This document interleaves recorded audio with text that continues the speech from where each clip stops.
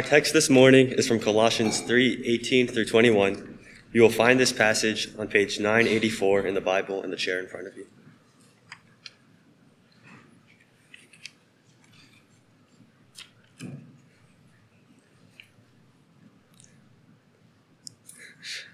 Wives, submit to your husbands as is fitting in the Lord. Husbands, love your wives and do not be harsh with them. Children, obey your parents in everything, for this pleases the Lord. Fathers, do not provoke your children, lest they become discouraged. This is the word of the Lord. Thank you, sir. You may be seated.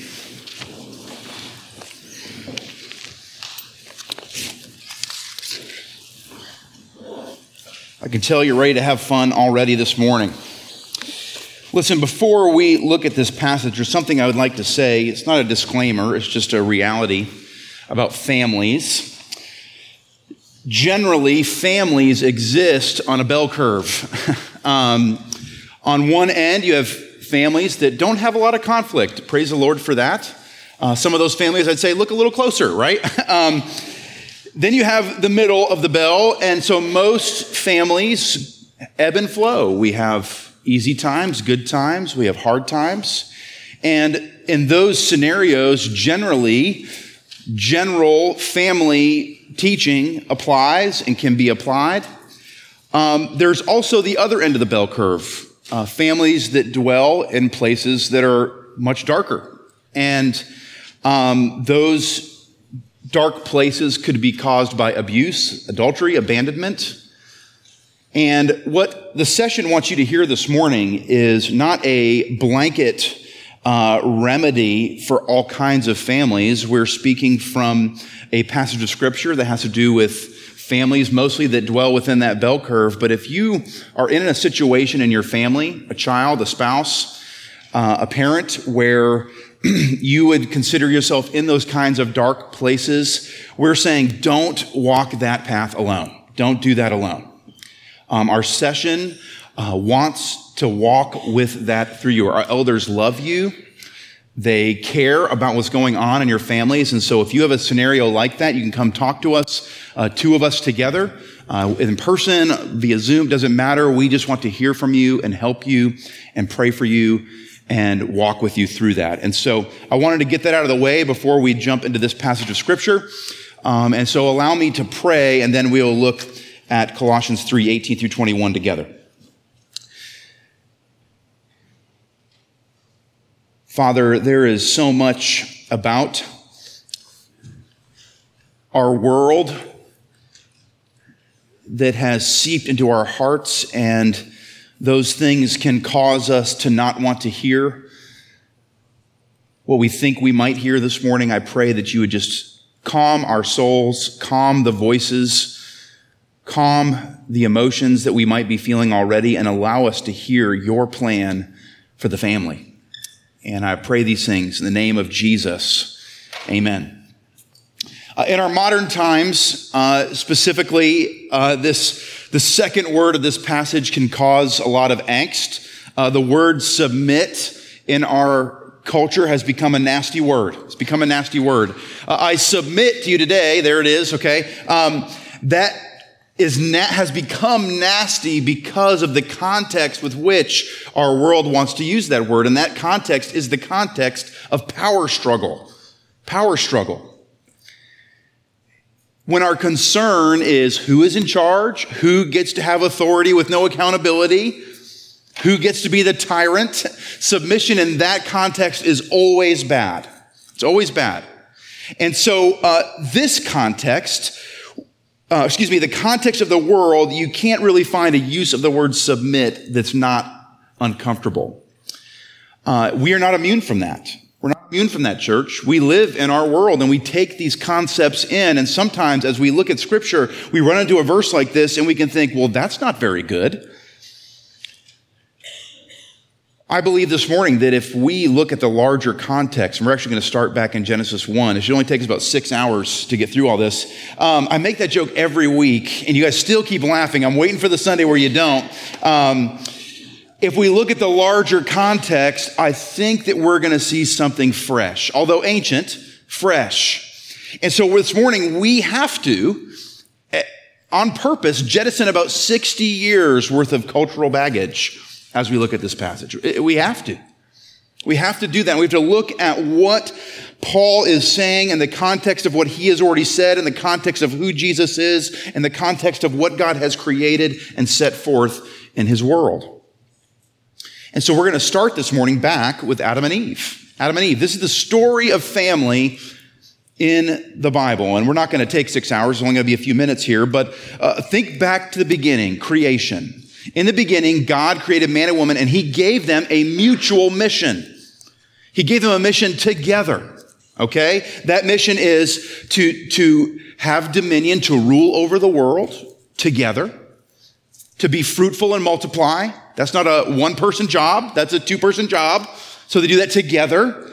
And to subdue, to rule over God's creation in his name, do that together. Okay, you see there's a singular mission, and within that singular mission, which is to take the world and rule it in the name of God, he gave each of them a special role. So in the singular mission, they're in this together, he gave man and woman a singular role. So that first part you can see in Genesis 1, 26 and 28. You can write that down. This next part you can see in Genesis 2, 15 through 17. In that singular mission, God gave man a special role. First of all, to work it, okay? That's the first thing it says. It says work it right in the Bible.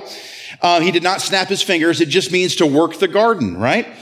Secondly, to keep it, to protect it. So the special role within this dominion, be fruitful, subdue, is to work the garden and protect it. Keep it as is. To the woman, he gives the special role of easer, helper, assist the man in this God-given mission, and by her namesake to be a life giver. That's her special role in the mutual mission. In the mutual mission. In this place with the singular mission, the special roles, there was unified peace. There was harmony. There was love. God was there. It was beautiful. It was wonderful. And then man and woman together messed it all up. They messed it all up. Together they sinned. Together they chose their own mission. And if you see in Genesis 3 where they have eaten the fruit of the tree God said not to eat, God reads out consequences. Now, it's interesting, if you look at this, their consequences have to do with their special roles. The consequences that are dealt out have to do with their special roles. So remember, he talks to the serpent first, or Satan first, then he talks to the woman. And the two things that he says to her have to do with this idea of life-giving and being a helper. First, he says, in your life-giving, I will surely multiply your pain in childbearing. In pain you shall bring forth children. The special role of life-giving is now painful because of her choice. And because of their collective sin, there's now going to be pain as well in the process or the role of helping. Power struggle has entered the marriage now. Look at this. Your desire shall be contrary to your husband, but he shall rule over you. Because of this choice they made, what has happened to this helpful, unified, peaceful relationship? Power struggle has entered the conversation. Power struggle has entered their relationship. And so the mutual mission of keeping peace and ruling God's earth in his name has taken a back burner. And now what's going to be the main topic of discussion? Who's in charge here? Who's in charge here? It sounds familiar, right? I don't know about you, but, and now the man also, he's being affected by this mutual sin. There's turmoil in his relationship with his wife. But when it comes to working and protecting the garden, the earth, that now is painful for him as well. It says right there that God's going to bring thorns and thistles. Because of his choice, the ground is cursed.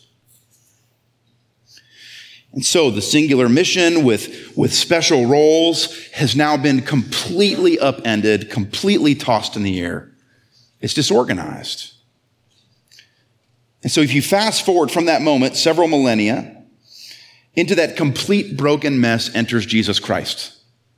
Those power struggles, all that pain has been going on for millennia, and here comes Jesus. And what is Jesus doing? Jesus is inaugurating a kingdom that undoes those wounds, that reconciles those problems.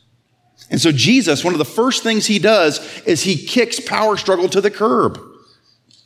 Power struggle has no place in the kingdom of God. We've talked about this a little bit at the church level, but now we're talking about at the family level.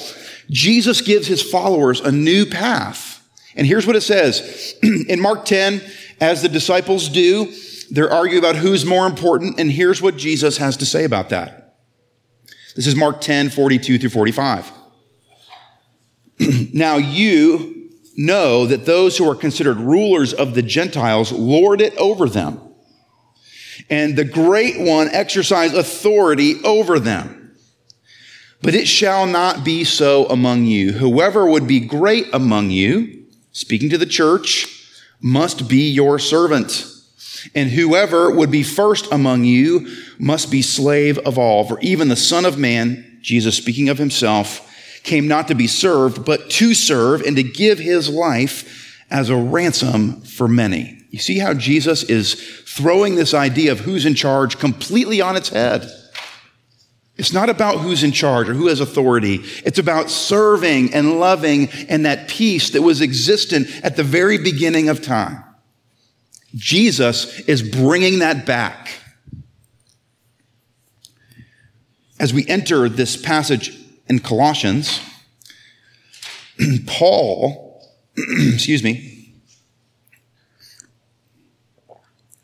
as we've been reading through Colossians, all of Colossians, but specifically these identity in Christ passages, what is Paul doing? He's applying these concepts of peace and love and unity to the people of God. He's applying the kingdom of Christ and our identity to our lives as people in general in the church. And today, what is he doing? He's honing in on what it looks like to carry that same mission, to carry that same singular mission into the family, a special role.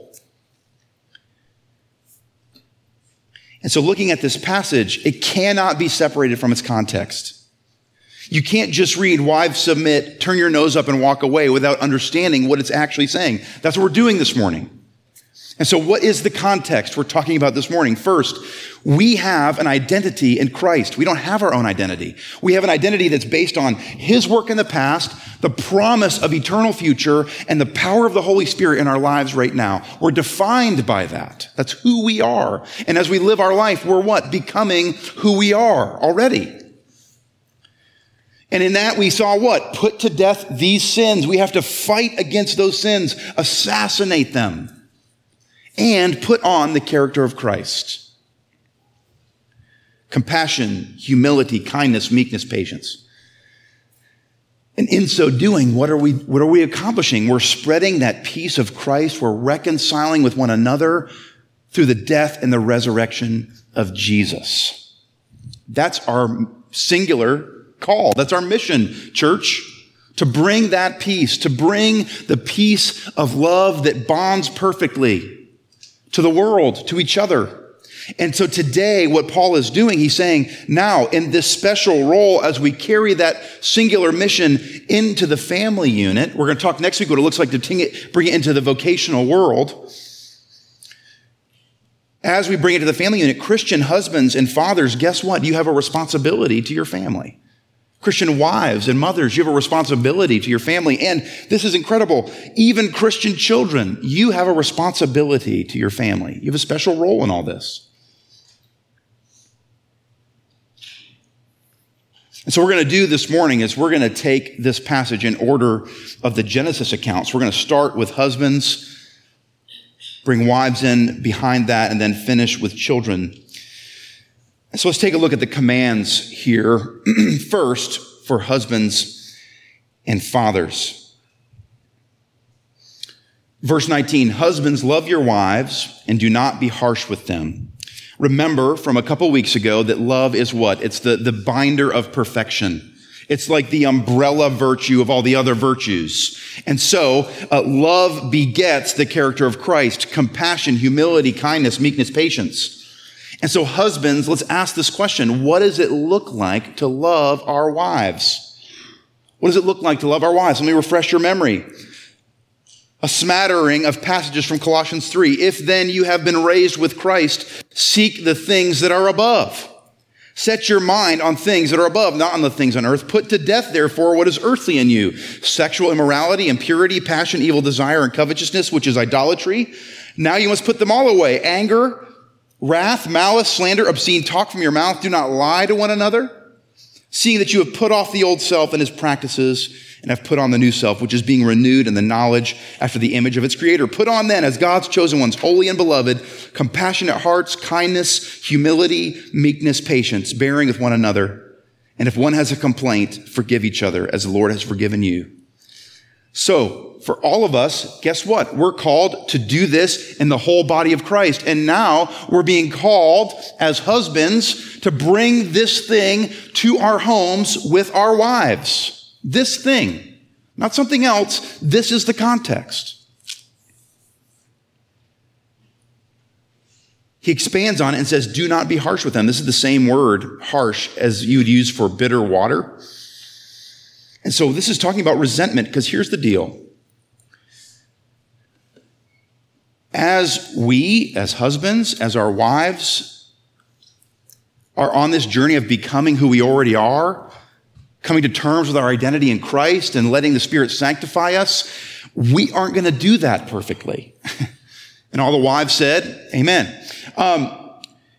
This is a call to say, do not resent your wives, even when you are doing the right thing and they're doing the wrong thing. Don't treat them with harshness. Don't treat them with bitterness. This is another way of saying, forgive them as you have been forgiven.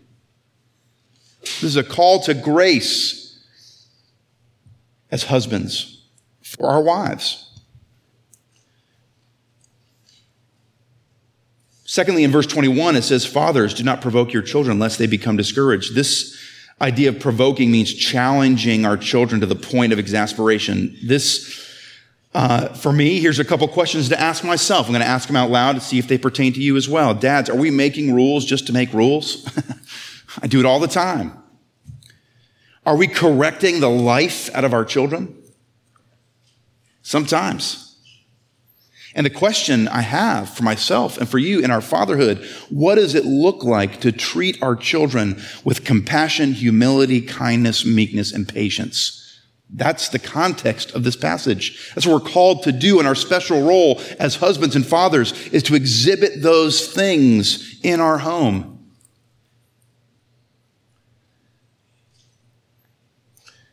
So talking about this singular mission, we're called to bring the reconciliation of the gospel of Christ to all corners. And as our special calling, fathers and husbands, what is it? What's our special calling? We're no longer farmers. We're fathers. We're husbands. And so our calling is to cultivate and protect an environment of Christ-centered peace and harmony in our home. That's our calling.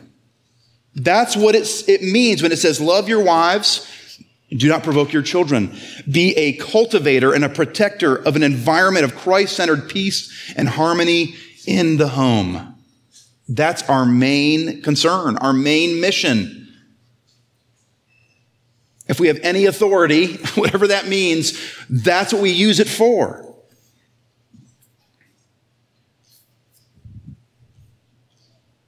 If we have entered into family life, we've been given a corner of the earth to subdue for the glory of God, and it's our home. Our home. That means that work, men, is not our special calling.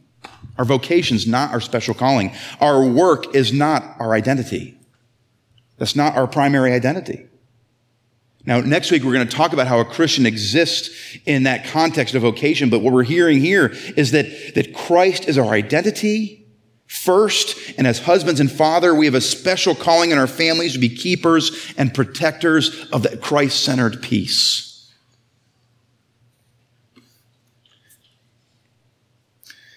Now, putting that peace in place, pun intended, The rest, I believe, flows out more easily, thinking about the role of wives and children, when we understand that it's not about just simply being in charge, deciding how much grocery money we spend or where we put our retirement or whether we buy a new car or not. This has a different flavor than that. This is not about who makes the decisions. This is about who leads the way into Christ-centered peace and harmony. And knowing that that's the special mission in the home, when it comes to this idea of wives submitting to your husbands, it takes on a completely different flavor. Look at verse 18. Wives, submit to your husband as is fitting in the Lord. That means that there is an improper submission and there is a proper submission. There is a kind that is not fitting, and there's a kind that is fitting. We've already hinted at this, but what is improper submission? It's when submission is made about the power struggle. Who's in charge here? Understand this, that forceful submission is not fitting in the Lord. It's not fitting. Tyranny, there's no place for it in God's kingdom. Did we not hear what Jesus said in Mark 10? And so improper submission is when submission is made about strict obedience. I'm in charge here. Do what I say.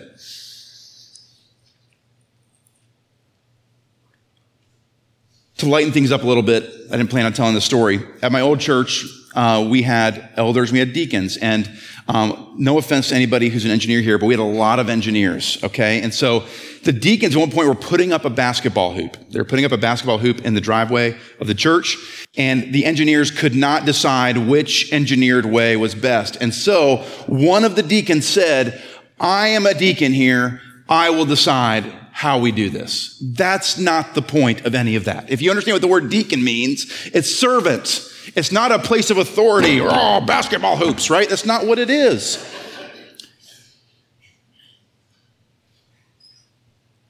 We have to remember that there was a singular mission together from the very beginning of creation. Man and woman together. Woman was taken out of the rib of Adam, and we are in that mission together. And so marriages that focus on who is in charge, or it's a contentious place about authority, it's going to not have peace. That's what happened in Genesis 3. That discussion was a new discussion, and the discussion's been going on ever since. And so if that's improper submission, what is proper submission? It's not about power. It's, again, about that mission of bringing love and peace to the home. Submission to husbands that's fitting to the Lord is when a wife joins her husband in that mutual mission of Christ-centered love in the home. You see how this connects to Genesis 1? Submission that is fitting to the Lord is willing submission. It's voluntary. Submission that's fitting to the Lord is on mutual mission. It upholds special roles. To be the helper in the mission, the life giver in the home. That means when he messes up, what is the response? Compassion, humility, meekness, kindness, patience, a love that binds, keeps you on mission.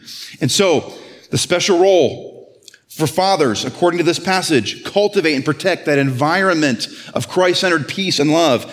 For the wives in the room, the special role and the singular mission is to be a helper and a life giver. Work with your husband to cultivate Christ-centered peace and love in the home.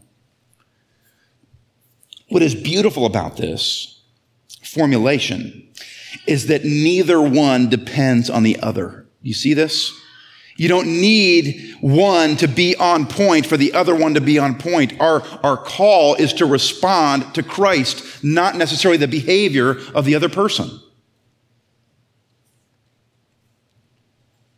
Even in 1 Peter, it talks about what are the benefits of a Christian wife with a non-Christian husband. Her service, her submission in this way, looking for Christ-centered love and peace in the home, can win him over. It doesn't require you to have a spouse that's on point. Now, in the grammar here, Paul abruptly inserts verse 20. And so it really is,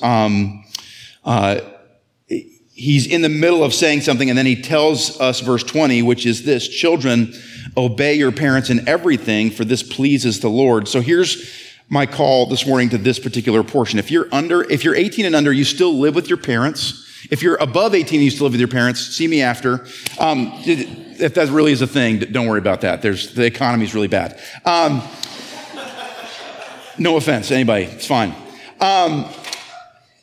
If you are a child, so I know some of you seniors are like, oh, I'm an adult now. If you still live with your parents, you have to listen. Listen to this.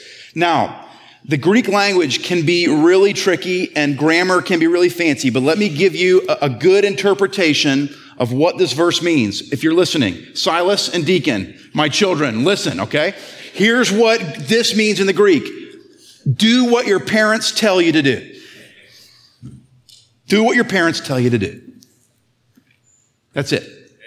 Amen. Amen. Yeah, all right. We become Baptist at this moment, right? Now, that you might be rolling your eyes, children, but here's what's amazing about this command for you. What's amazing is a recognition that you play a part in the home in maintaining and promoting Christ-centered peace and unity. Most texts at this time wouldn't even talk about kids. Kids should not be seen nor heard was the rule, right? And so here what's happening is Paul's saying, listen, you are a unit in the family. You have a responsibility. You are bringing your own identity into your role, and it gives your role significance, children. It gives your role significance. Do what your parents tell you to do. As we look at what we've just discovered about Colossians 3 and we apply it, I'm certain that there are many families out there, including my own, that need repairing, need refocus. This is convicting. This is convicting. And the bottom line is this: the power struggle, this idea of who's in charge, it really does hurt our homes. It hurts our homes. There's something bigger to focus on. There's something better to commit our lives to. And Jesus Christ brings it. He turns it on its head. He who will be great will serve. We have, in many cases, in many instances in our life, in our homes, lost sight of the singular mission of promoting the bond of love. Promoting the bond of love. And the same thing we've diagnosed in our churches, making it about who's in charge or whose agenda is best, and it's poisoning our churches. It's happening in our homes as well. And so as we struggle for peace and not power, as we put on in our special roles the characteristics of Christ, we have to understand that the source is not in us. We talked about this with the kiddos this morning. The power we need to do this is not in us. This is not a moment where we say, okay, trying harder. The truth that we need is not natural to us. The compassion, the kindness, the humility, the meekness, the patience that we need, it's not ours. The source of our fatherhood, the source of our husbandhood, the source of our motherliness, the source of our being a wife, the source of being a child that pleases the Lord, that's fitting to the Lord, is our identity in Christ. The work of Jesus, the future promises of Jesus, his present work by the power of the Holy Spirit now. That's where it comes from. And so as we were talking last week, the peace of Christ needs to be the referee in our home. That's the question we ask. Is this promoting the peace of Christ, or is it damaging the peace of Christ? Are we dwelling in the word richly in our homes? Family worship's not about checking a box or being able to brag about it to your Christian friends. It's about dwelling in the word, the source of power for us, Christian, together as a family. Are we doing everything in our special roles for the reputation of Jesus Christ? Are we giving thanks in everything? These are things we talked about last week. And here's the problem. How could we possibly live up to this? We can't. We can't. This is an overwhelming task, and that's where the pressure relief valve of the gospel comes in. When we fail, Christ gives us grace and forgiveness. Why? Not because he's overlooking it, because of the cross. When we fail, Christ relies on his work to how he treats us. And how does Jesus Christ treat us? With compassion, with kindness, with humility, with meekness, and with patience, with love. And so, husbands, wives, children, we're not called to be perfect. We're called to rely fully on Christ and reflect Christ to one another in our homes. I think it's also important, church, as we approach the Lord's table, to remember, dramatic drinking pause, that we are the bride of Christ. We're the bride of Christ. So think about all the things we've heard this morning. There's a singular mission. A singular mission. What is that? The reconciliation of all things to Jesus Christ. We, as his bride, his church, are his helper and his life giver in this life to his singular mission. That's our job. And so as we come to the table this morning, we can be reminded of another passage where Paul talks about husbands and wives, and he actually gets distracted in the middle of it, and he begins, instead of talking about husbands and wives anymore, he's talking about the church in Jesus Christ. Listen to this from Ephesians 5. Husbands, love your wives as Christ loved the church and gave himself up for her. And this is where he starts talking about the church as an example, as the actually overriding principle for how we treat our wives. It says that he might sanctify her, having cleansed her by the washing of water with the word, so that he might present the church to himself in splendor, without spot or wrinkle or any such thing, that she might be holy without blemish. In the same way, husbands should love their wives as their own bodies. He who loves his wife loves himself. Church, as the bride of Christ, why wouldn't we want to submit to that husband? What a beautiful picture. And so as we move forward as a church, as the bride of Christ, and we are looking at our gifts and we're looking at the mission, we need to come back to Christ for the energy, the motivation to do these things. We are recipients of his gentleness and his love in the cross and his resurrection. We are partners with him in his singular mission. And our special role is to willingly submit and help him. And we get this pressure relief valve, the gospel, and the Lord's Supper. And so this morning as we come, that's what this is about. Remembering, this is not about getting the work done. This is about relying on Jesus Christ and Jesus Christ alone.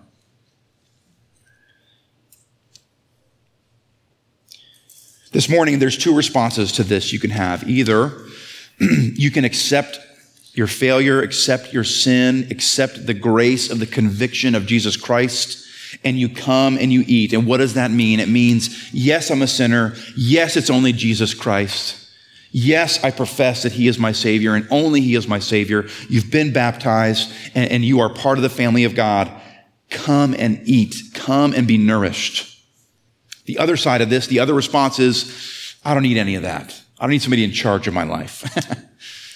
And so if that is the case, if you don't need Jesus, if you don't need forgiveness for your sins, you don't need the Lord's Supper. And so it makes absolutely no sense to come and participate. So we'd ask that you fall into those categories this morning. Let's take a moment to pray quietly to ourselves. Let the message of this scripture sink in, and may we apply it to this time of eating the Lord's Supper together.